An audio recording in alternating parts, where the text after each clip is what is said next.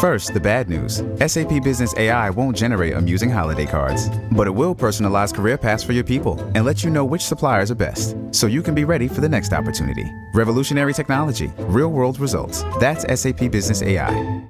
For too long, institutions have preserved the status quo of inequality. Now companies are being held accountable for inclusion, sustainability, and equality. But companies don't make decisions, people do. Kindred is the membership built to support leaders building socially responsible businesses. We connect members to the community, experts, and resources you need now to make better decisions for the future for all your stakeholders. Learn more and apply for membership at www.kindredmembers.com. That's KINDRED members.com. You're listening to Planet Purpose from Inc. magazine.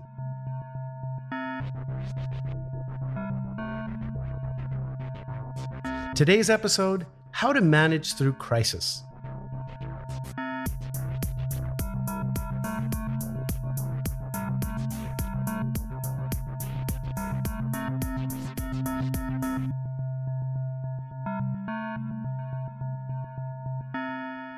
Hi, everyone. Welcome back to Planet Purpose. I'm Scott Goodson. I'm Yolanda White. And I'm Chip Walker. Okay, the Olympics happened this summer. I watched part of it, but honestly, I didn't follow a lot of the games, nor for that matter, did many others here in the United States. It seems viewership was significantly down this year. 28 million watched the Rio Games and just about 10 million watched the Tokyo Games. What about you, Yolanda and Chip? Did you guys watch it? No, same here. I watched part of the opening ceremony the following day after it aired. I caught it on YouTube. But otherwise, I just really didn't tune in. And from what I read, it sounded like it was a bit of a snooze overall. It wasn't a super exciting Olympics game. Instead, I tuned into the new season of Making the Cut, which is the Project Runway spinoff. Fine holiday fun. Yeah, I didn't see much of it either. I think I have been a little too preoccupied with my rising senior. But Naomi definitely hit home. Simone hit home during this, put a spotlight on mental health, more so like bigger issues versus the game itself. Those are a couple of moments that sort of stood out for me. Yeah, those are really powerful moments. You know, at one time, the Olympics was really an amazing example of activating purpose to drive positive change. I mean, the Olympics was this amazing idea brought to life in the early 1900s by the French pacifist Pierre de Coubertin, the father of the modern Olympic Games. His life was so incredibly well cataloged by a book by a very good friend of mine named George Herthler called The Idealist. George spent his career working with the Olympic movement. Highly recommended book. But back then, of course, the social problem de Coubertin was trying to solve was peace through sport. I mean, they had hundreds of years of wars in Europe and beyond Europe. He really sort of, to put it differently, was trying to avoid conflict. When countries play and compete for medals instead of, booty or land grabs, this was such an excellent example of purpose activated, at least until it became over-commercialized. And, unfortunately, the Olympics has started as a movement to drive positive change. I just don't know if young people today connected back to what it was originally started to do. Probably young people today probably see it as games brought to you by big advertisers. What do you think about why the viewership was down, Chip? I think it's actually for a pretty practical reason that people just don't know where to watch it. I don't think it's that people were bored. I mean, who watches live TV anymore? If you had asked me what network is on, I don't think I could have told you unless I'd looked it up. I mean, if you're like me, you've ditched cable, you're watching streaming apps all the time, you rarely watch anything in real time. I mean, Peacock, which is the NBC app, has pretty low audience compared to the other ones. So again, I just don't think people knew where to watch the game, number one. And number two, you see the best clips posted on social media of all the ultimate moments of people winning and that kind of thing. So why watch it in real time anyway? So it's a challenging situation for NBC and the networks. You make a great point, Chip. I mean, honestly, I think it's on NBC, but it's I think. I'm not 100%. Was it? I think so. I'm not 100% sure. So I'm I think it was there. And the fact that I probably wouldn't have kept up with anything if it wasn't for IG. So social media has been like my saving grace to keep me connected with the Olympics. But I do believe there is an interest issue. Like, I just don't believe people are into the Olympics anymore. Back to Scott's point, I think some of the original conception of the Olympics as an idea is not at the forefront of today's youth. And as you set it up, I'm like, oh my gosh, that's such a powerful movement of why the Olympics started. But that is not how I thought about it at all. And you used to work with Coca-Cola, which was, of course, was a made sponsor. Exactly. I'm like, yep, didn't even know that history. Yeah. Well, in addition to the Olympics, we've had some pretty severe weather this summer, wreaking havoc all over the U.S. There were huge fires. There's still huge fires in British Columbia and across California and all the Western states. You know, of course, there was huge floods in Europe and Germany and Belgium. Canada has, had some, the hottest weather in the history of the country. Even Japan during the Olympics had a monsoon during the surfing. So this shit is real. I mean, it's worse than Al Gore said would happen during, his movie, Oscar-winning movie, and it's all coming to pass. So no wonder the billionaires are, convincing the U.S. government to pay for their rockets to get to other planets, using taxpayer dollars to create a highway to new worlds, because it seems like ours is in trouble. So I know weather's been crazy. I mean, listen, if anyone was skeptical about global warming and if it's real, I'm like, at this point, like, everyone, I'm sure, must be a believer now. If you even look back 5 years ago, it just wasn't as bad as what we're seeing today. I think yesterday in Atlanta, it was like 100 degrees. So literally, I just think we have a lot of work to do to inspire companies to take a bigger role in sustainability in general. And as a business owner, I know it's easier said than done, but the financial structures and systems just really are not in place today for leaders to make these kind of sacrifices that are needed. But we must bring about change when we start to see what's happening with the weather. Yeah, I so agree with you, Yolanda. I mean, these are super tough issues to solve. And I do think that we're going to start to see a lot more severe weather issues everywhere in the future. Yeah. These weather issues, these crises that we've been talking about set us up for our topic today. Which is an excellent one based on, the discussion we just had. How can activating purpose help you lead through crisis? So in a recent Harris poll, you like Harris polls, Chip, so you'll pay attention to this one. Customers' reaction to the COVID-19 crisis, more than 80% of the respondents said they would remember which companies did the right thing by their workers, and 3/4 said they wouldn't forget the businesses that took missteps long after the crisis ends. This is familiar ground for Ramon Soto. After joining Northwell Health as Chief Marketing Officer, Soto helped engineer a dramatic transformation and built a reputation over time as one of the business world's most visible advocates of defining an organization's purpose as a North Star and activating it with movement thinking. Today, as more and more leaders grapple with the need to incorporate the needs of all stakeholders into their strategy, Soto's experience reflects the challenges and opportunities inherent in mobilizing people inside the organization and out. And moreover, all of this was put on a pedestal during one of the greatest crises of our generation.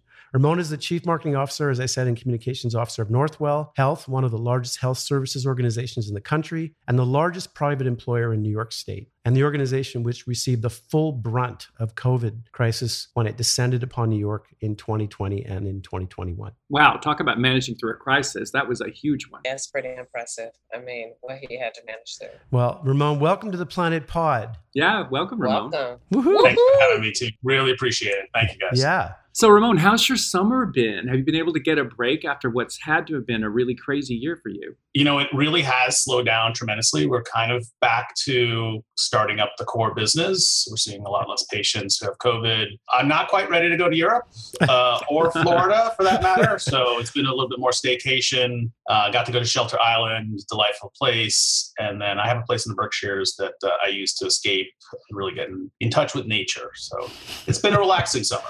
Hey, I want to jump into it, you guys. Ramon, when you start to think about Corona in general, it's been disruptive in every aspect of our lives. For me, it's really changed me as a consumer, how I was purchasing, how I was buying, but even as a businesswoman. So I would love to hear from you how you've managed through this unprecedented time and crisis professionally. And if you can touch on what role did purpose play in preparing you with this unforeseen crisis? Sure, absolutely. So, Yolanda, thanks for the question. It's a really important one. The COVID has had tremendous knock-on effects in society and really hit its epicenter in healthcare. And during the first wave, New York was the epicenter of COVID in the United States, and Northwell was the epicenter of COVID in New York. We have about 77,000 employees. We're the largest health system in the New York market. We had over 200,000 people who are in our beds in our facilities, and we've seen our fair share of deaths. So for those people who think this is an exaggerated flu, it's not. It is a serious issue, and it's a travesty that over 600,000 people have passed away because of it. Really devastating in terms of healthcare. I will tell you, it is amazing to be part of an industry that ran towards the flames to keep other people safe. And it is a tale of two cities, because I've never been more proud to work in this industry. Yet at the same time, you see all this devastation. And purpose really helped us get through this. I can only imagine what a difficult position we would have been if we were not thinking through how do we translate our mission from these consulting words to actual purpose, the soul of who we are, and how do we express that to consumers? So for us, it really was a guiding principle as the story arc for COVID expressed itself in New York through very different phases. And how we got in New York, particularly through the fear phase of COVID, and having them know that we would be there for them taking the journey. Well, I have to say, I mean, Ramon, you have always been calm. You're calm now after this last 18 months. But even during the whole crisis, I remember I had a couple of calls with you in the middle of the night, especially when they were starting the quarantine zone in New Rochelle, which is like a stone's throw from my house. And you were like, Scott, deep breath, it'll be fine. It was like the movie, The 10 Commandments, when this sort of the cloud is descending onto Cairo or Egypt at the time. I felt like that in the Empire State Building. But people in your position have had tools at their disposal, traditional crisis communications. How does traditional crisis communications play a role in solving situations like COVID? And what are the limitations? Yeah, Scott, it's a great question. So we're in healthcare, and we don't really deal with locusts flying over the New York market, but we have to be prepared if there's a storm, if there's a terrorist event, if there's a natural disaster. We have natural protocols to do that. I will tell you, crisis communication, it's a well-worn tool, and we've seen our fair share of it. Think of the NFL and the kneel-out process. Think of the Me Too movement and how companies had to not just reflect and react, but embrace and change their perspective in the market. I will tell you, the traditional tools that are available are important but insufficient. Most of them are on the how. They teach you the how. You know, one of my favorite is one of the theories in crisis communications called the apologia theory. The apologia theory is all about how do you apologize? And not just apologize, but how do you blame others while you're apologizing? It doesn't really deal with who you are, your culture, your organization, and how should you position your response. It doesn't really deal with the why. And that's, to me, where purpose comes in. In healthcare, we use the hospital incident command structure, a very sexy name for our process in terms of responding to crisis. Well-worn tool, mobilize the whole institution for large events. But purpose really drove the why piece. It really helped us transition from the consulting words on response. You know, our value proposition used to be transformative leaders driving the future of health, wellness, and quality of life. I remember when we first presented that to you at CHIP and the laughter that ensued. We then transitioned that and simplified it into this very simple concept about who we were and our mission. And it was about raising health. It was about building a platform for better health for all. And that really kind of opened up the aperture and how we responded to the ultimate crisis that moved into the marketplace. Yeah, so Ramon, building on that, you know, we talked a lot with you about this concept we call movement thinking, which is really about using the principles behind successful societal movements to actually activate your purpose. I wonder if you can you talk some more about how you used movement thinking to activate you guys' purpose at Northwell? Absolutely. That's a great extension question. For us, it was once you understand the core, what your purpose is and was, and how you express that soul, how do you visibly engage with consumers, and how do you pull them into the equation? How do you take the journey with them?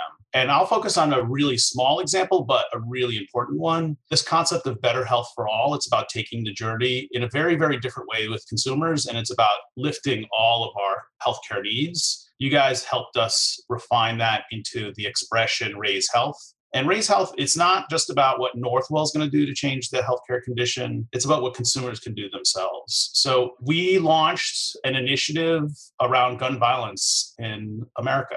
Gun violence is an insidious national healthcare epidemic. Gun violence has historically been a Second Amendment issue, and we tried to change the dialogue to really turn this into a conversation around a healthcare crisis that is killing 44,000 people each year. About 30,000 of them die from suicide.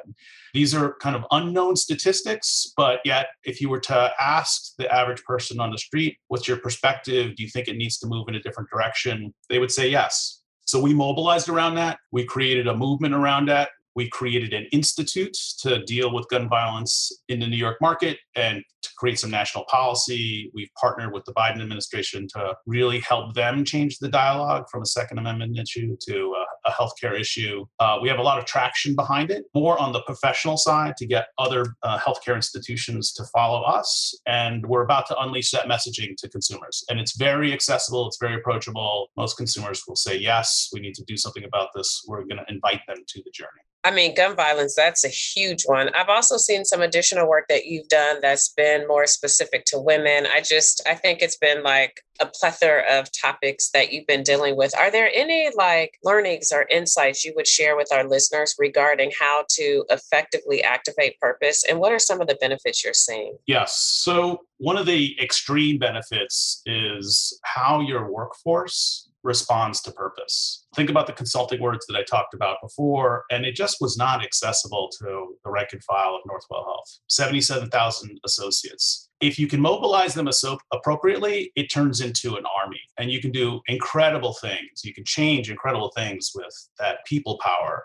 And I can tell you, by articulating purpose appropriately inside our organization, we were able to move our employee engagement scores from the 41st percentile in the United States to the 91st percentile in a very short period of time.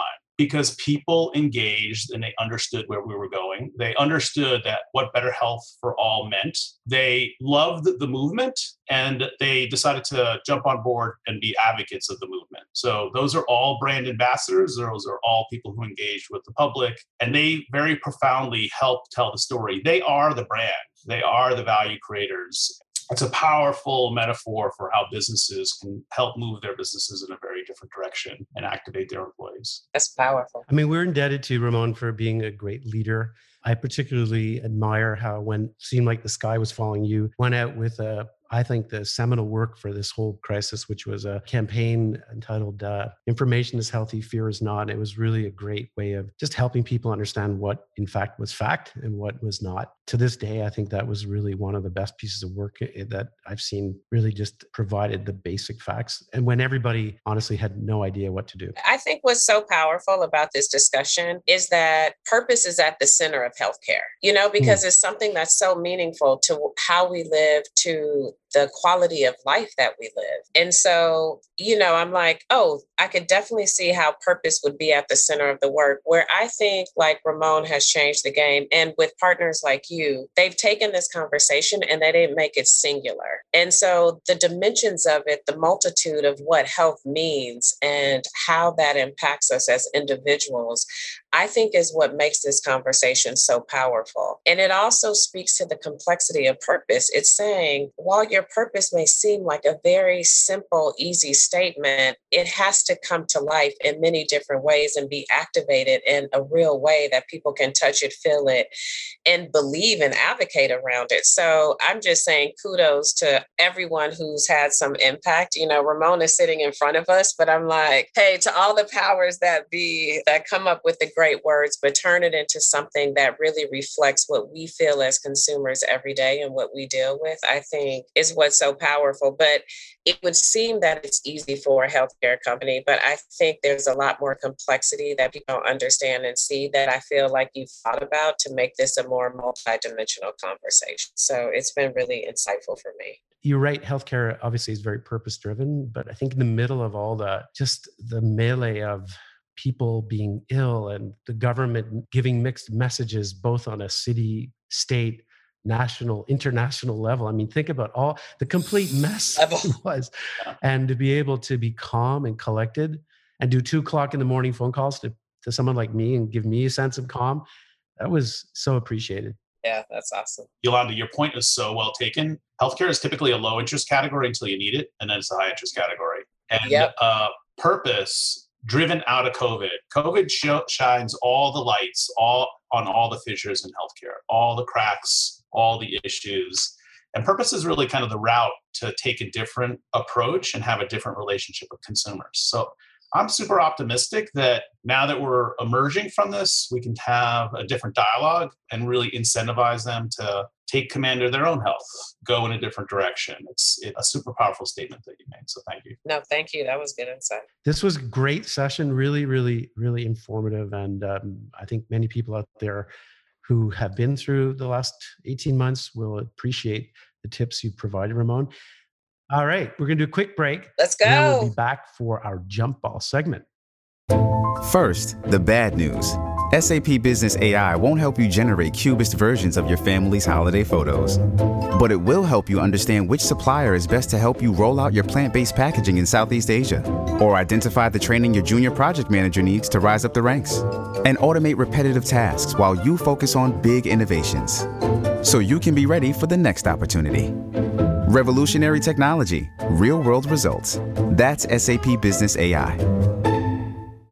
Planet Purpose is sponsored by Deo. Deo lets you look wonderful and feel inspired. Deo developed the world's most stylish and comfortable loungewear. Feel it on your skin and you'll smile your way through work, relaxing, vacationing, styling, and profiling. And you'll feel like the beautiful Deo woman that you are. Elevate your loungewear, elevate your life, elevate your Deo. Go to DeoWomen.com and tell them Planet Purpose sent you for a special gift. And we got you. Activate Brand Purpose is the new book focused on helping you lead with purpose. The insights in Activate Brand Purpose are supported by data from the first empirical study of purpose-driven brands. Activate Brand Purpose helps you do just that. It's available now on Audible. So now it's time for Jump Ball. Yes. So Chip, what do you have? So this week I want to plug a book. It's called The Heart of Business: Leadership Principles for the Next Era of Capitalism, which I know sounds kind of stuffy and high-minded and, I don't know, maybe not that interesting. But the reason I like it is it's a book that's about purpose, but it's actually a business turnaround story. So it's by this guy, Hubert Joly, who was the CEO of Best Buy. Mm-hmm. And in it, he sort of tells about the turnaround of Best Buy using a lot of principles having to do with purpose. He talks about kind of the philosophy behind Best Buy's resurgence. And he's got some principles in there that I think are probably applicable to almost any business. The biggest one was treating profit as an outcome, not the goal, that I found really interesting. So anyway, great book. That sounds great. I'm That's going to read interesting. I'm going to do a book too, though, Scott. And I picked a book off of Oprah's book club list. So a really interesting book called The American Marriage. You guys know I love love, so I like to read this stuff. But I literally just started reading it last night. It's about an African-American couple. They're dealing with life and love. But there were a couple of things that, even though I'm at the beginning of the book, that I found sort of interesting. It really does showcase the fact that the African-American community is not homogenic. We talk about it all the time, but I think this book really talks about the man and woman are from different economic backgrounds. But the crux of the book is really rooted in the complexities of relationships and how our past usually meets our present and even our future. So it's been really interesting to see them take this walk down, like things that are kind of playing a role in their life today that they don't really realize. But yeah, it's good. It's interesting. And it's from Oprah. An American Marriage. Yeah, that sounds great. Yes. Yeah. I think when you think about marriage and communities, you have this sort of homogenic sort of perspective. So I really love when there's like examples of interesting and unconventional relationships, because you realize that your relationship is not so like everyone's relationship is different. Yeah. Right. There's no such thing as the same. So I'm going to read that book. That sounds really exciting. Yeah. Actually. It's an easy read. It's like a 5-hour read. Yeah, it's easy. Yeah. I've been consuming a lot of books. So I'm not going to talk about a book this year, but I'm actually, before it comes to me, I'm going to ask Ramon to jump in and give us his jump ball. Well, thank you guys. I'm going to continue the book theme. Let me say why this book first, and then I'll tell you what the name of the book is. And it's related to COVID. So COVID is changing everything. how we consume, what we consume. I think we are living change. I think we're living the future. And there are only some glimpses that organizations have into what that change means. So I would recommend a book called Start With Why. It's by a gentleman, Simon Sinek, and it is all about driving change. It is all about how do you get your organization from point A to point B.